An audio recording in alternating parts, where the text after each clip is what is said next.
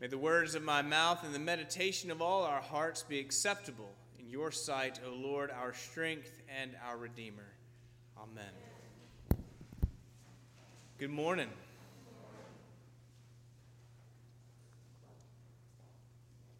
Most of you know that right behind me, outside the church, there is a giant live oak tree. Now, this tree is over 200 years old, which means that it would have been here when Harriet Beecher Stowe and her friends founded Church of Our Savior in the 1880s. Those who were building the first church building, as well as this second church building, would have had to work around the tree and its roots. Over the years, countless children have climbed up into the crook of that tree. There's like God made little steps up the tree into this crook. And there's even a story that Father Bill Anderson, who was the rector a long time ago, put a live tiger up there. Some have disputed that, as I've told that story this morning, but that's the legend anyway. The tree has a massive canopy and provides almost all the shade that is over our beautiful riverbank lawn. But lately, as I've been looking at that tree, I've been marveling at how it leans.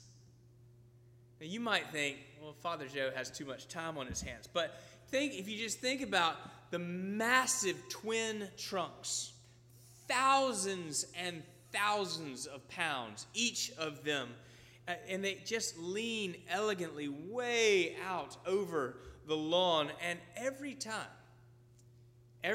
that hurricane force winds, these high winds come off the river, they are virtually, these massive trunks are virtually unaffected.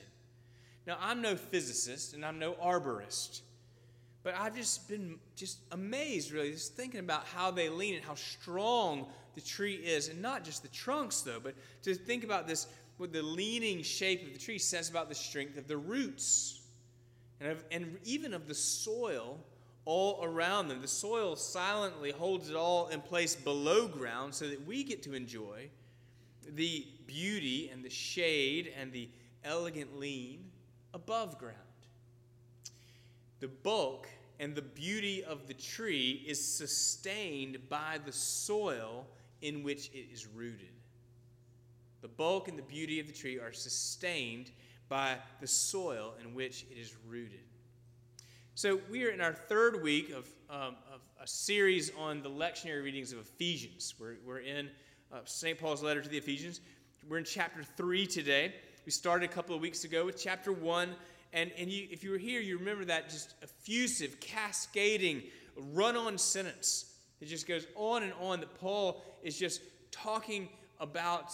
He's just bubbling with the glory and the sovereignty of God. Just the beauty and the elegance of our salvation. And then last week in chapter 2, Paul walks the Ephesians through, and of course us as well, walks them again just through that gospel message of grace, the gospel of God's grace. And so today in chapter 3, Paul is telling them exactly how he is praying for them. He's telling them how he's praying for them. His prayer is a little like our oak trees. It's weighty. It is beautiful. It's sort of sprawling elegantly in its theology. 5 lines down, if you were to take a look, he says everything that he's praying for them is rooted and grounded in love. Rooted and grounded in love. Now, Paul himself is certainly rooted and grounded in love. And I don't mean like syrupy sentiment, like he's rooted in the strong, sustaining, gracious love of God. And when he says, he says, I bow my knees before the Father. If you go back and look in your Bible, it says, for this reason, I bow my knees before the Father. What is the reason? He's talking about what we talked about last week in chapter 2. The gospel of grace is available to all people, Jews and Gentiles. It never ceases to amaze Paul. You remember we talked about that glorious but now you Gentiles were strangers and aliens, but now you who are far off have been brought near by the blood of Christ. And he says, for this reason, I'm just on my knees. I'm praying for you. And he is perpetually awed and continually shaped by this gospel message. He is rooted and grounded in the gracious love of God. But he is also acknowledging that the Ephesians too have been rooted and grounded in the love of God. Everything Paul is praying for them is to the end that they would have a personal and intimate relationship with Jesus Christ. And so the soil in which they are planted is the gospel gracious love of God. And we do well as Christians to appropriate this prayer for ourselves. In other words, our relationship with Christ will grow more beautifully, more weighty, above ground, which is to say what everybody can see, like our service, our kindness, our graciousness, our forgiveness. Our relationship with Christ will grow above ground as it is continually rooted and grounded in the strong, sustaining love of God below ground, which is to say on the inside.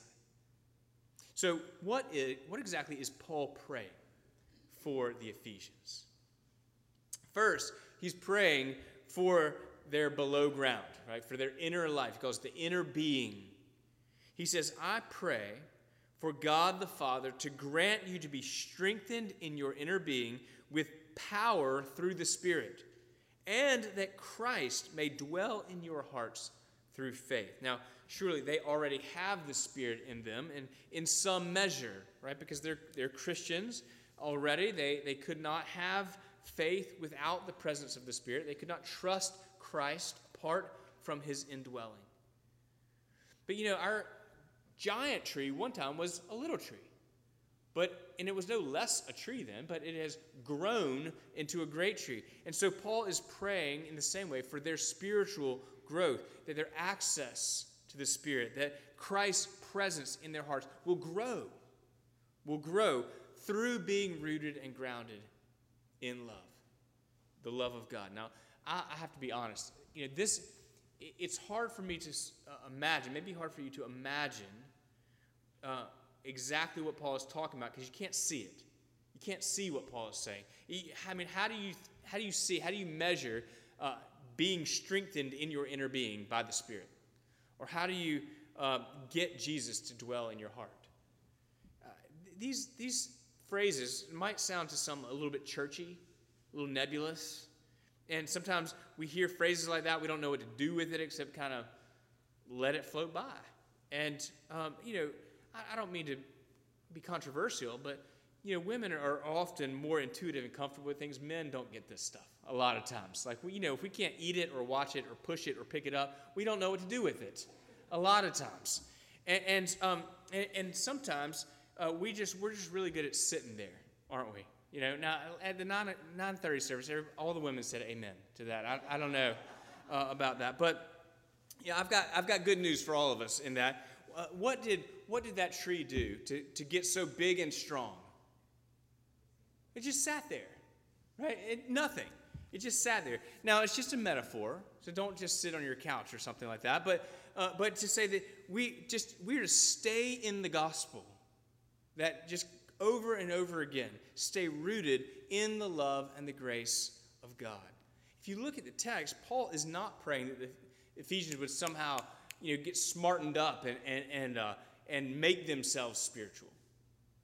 He is praying that they will become spiritual as they are rooted and grounded in love.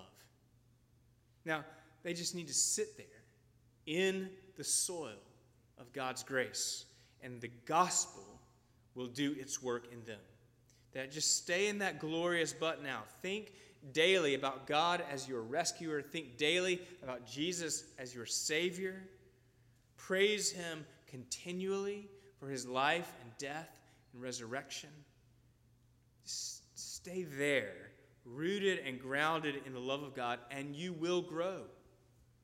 You will grow. Paul is asking God to take the soil of his gospel and make them grow in the Spirit and make their hearts fuller and fuller with Christ. There's no instructions to the Ephesians about what they are to be doing. Now, that is coming. Next week, chapter 4, we'll talk about what we're to be doing. But our Christian action is always a response to the action of Jesus Christ. He moves first. And so Paul is rooting all of us in the gospel. That's the soil. Paul is full of praise. He's full of Jesus. And so as their pastor, he's saying to them, I want you to have what I have. God did it to me. I'm asking him now to do it to you. So sit there, return again and again, root yourself in the gospel, and let God do his work in you through that gospel. The soil is the gospel. And so he's praying for their spiritual life. But next, the second thing he prays is he's praying for their minds, praying for their comprehension. He says, I pray that you would have the power to comprehend what is the breadth, and the length, and the height, and the depth, and to know the love of Christ that surpasses knowledge. Breadth, length, height, depth. What is he talking about? When I first moved to Jacksonville, I did not go anywhere without my GPS. Right? I didn't go anywhere because Jacksonville is huge. It is gigantic. And broad and long. It's so big, and I didn't know how to get to one place from the other. I could barely get from my house here and going back to my house. They all look the same, y'all. You find the stucco house with the hip roof and the palm tree in the front. They all look the same. But eventually, I figured it out, and I figured it out by wandering around. Right? I learned the roads by driving the roads, by getting in it. Even if I didn't know exactly where I was going, I began to comprehend the layout and sort of build a map in my brain. And every now and then, I still need GPS to get somewhere. There are parts of Jacksonville that I haven't explored yet, but Jacksonville is just as big as it ever was, and just by living in it, by driving around in it, I've come to understand the layout, come to understand it, right? And Paul is saying that God is like Jacksonville. I think that was actually in his mind when he wrote that. God is like Jacksonville. He is big, high, broad and long and high and deep. His love is big. His gospel is big. Your soul is big. And he says, I'm praying that God is going to give you the power to understand the map a little bit, right? To drive around in it some. Don't stay, I could have stayed in Birmingham. I bought a house here, but I could have stayed there. I'd never have gotten to know it. You got to get in it to know it, right? And he says, you're a Christian, get in it. Get in it. Drive around it. Begin to feel comfortable with the breadth and the length and the height and the depth of God's mercy and grace. Because friends, you've got a big God, and he can do amazing, amazing things. His love for you is bigger than you can imagine, but you got to drive around in it a little bit, right? He says, I'm praying for you to begin to get your head around it, that you start to comprehend its infinite and eternal height and depth and length and breadth. Right? To know, and then he says, and to know the love that surpasses knowledge. How do you know something that surpasses what you know about it? Let me remind you, most of you probably have gone through this. You remember at one time, you've heard people talking about being in love, right? And you saw movies or read books about people who were in love. And so in some sense, you knew what it was to be in love, but then you fell in love. And that was completely different than just knowing about it, right? You began to experience it for yourself. You felt the dizziness and the exhilaration and the flutter in your chest. You felt the heartbreak of your first fight and the joy of kissing and making up, and to an even stronger love. You had knowledge now, experiential knowledge, that surpassed just knowing about it and hearing about it. And I think that is what Paul is getting at here. That we can know about Jesus. We know the facts. We know that he was born of a virgin. He's called the Son of God. He lived an amazing life and did a lot of miracles, like the 5,000 we heard about in the gospel. He died on a cross and rose again. We know the facts. You can hear over and over again that he loves you and wants to forgive you and live in your heart. Like, we know about Jesus and his love, but Paul is praying for knowledge that surpasses that kind of knowledge. That he wants us to have an experiential knowledge of Jesus, to know Jesus personally and closely. And now, for some, that might sound a little woo-woo, right? Just a little nebulous again, but it's not. Jesus is alive, and he's with us spiritually. And so knowing him personally is another part of what happens when we are rooted and grounded in love, in that gospel message. And I admit, again, the specifics of that relationship with Christ like that is hard to explain. For some, it might sound like magic or fairy tales, that you could know someone and speak to someone and have trust and confidence in someone that you can't see or hear or touch. If you're somebody who struggles with a concept like that, I want to invite you. I would love to talk to you about that and explain more, talk about experiences of the presence of God in prayer. Talk about answered prayer and even miracles that I've seen. Talk about how his word can speak directly into the situations that we're dealing with in our heart, because it is living and active. That God is present with us. But I would also want to tell you that being rooted and grounded in the soil of the gospel and growing in that relationship with Christ makes all the difference in the world when those hurricane winds of life start to blow. Because they will. For some of you, they're blowing now. I mean, you think about that tree would come crashing down if it didn't have the roots and the soil. And it would do a lot of damage in the process. Staying rooted in the soil of the gospel, knowing Jesus, keeps us upright when tragedy strikes. When the phone call comes in the middle of the night, or whatever it is. That dry season in your life, whatever it is, being rooted in the gospel keeps us strong. So in every sense, the grace of God in Christ is wonderful, and it is important, and it is true. And as your pastor, I want you to have what I have. And I want you to know, of course, that I'm very human, and I falter, and I struggle, and I mess up, and I have to apologize and repent and say I'm sorry. And God is good.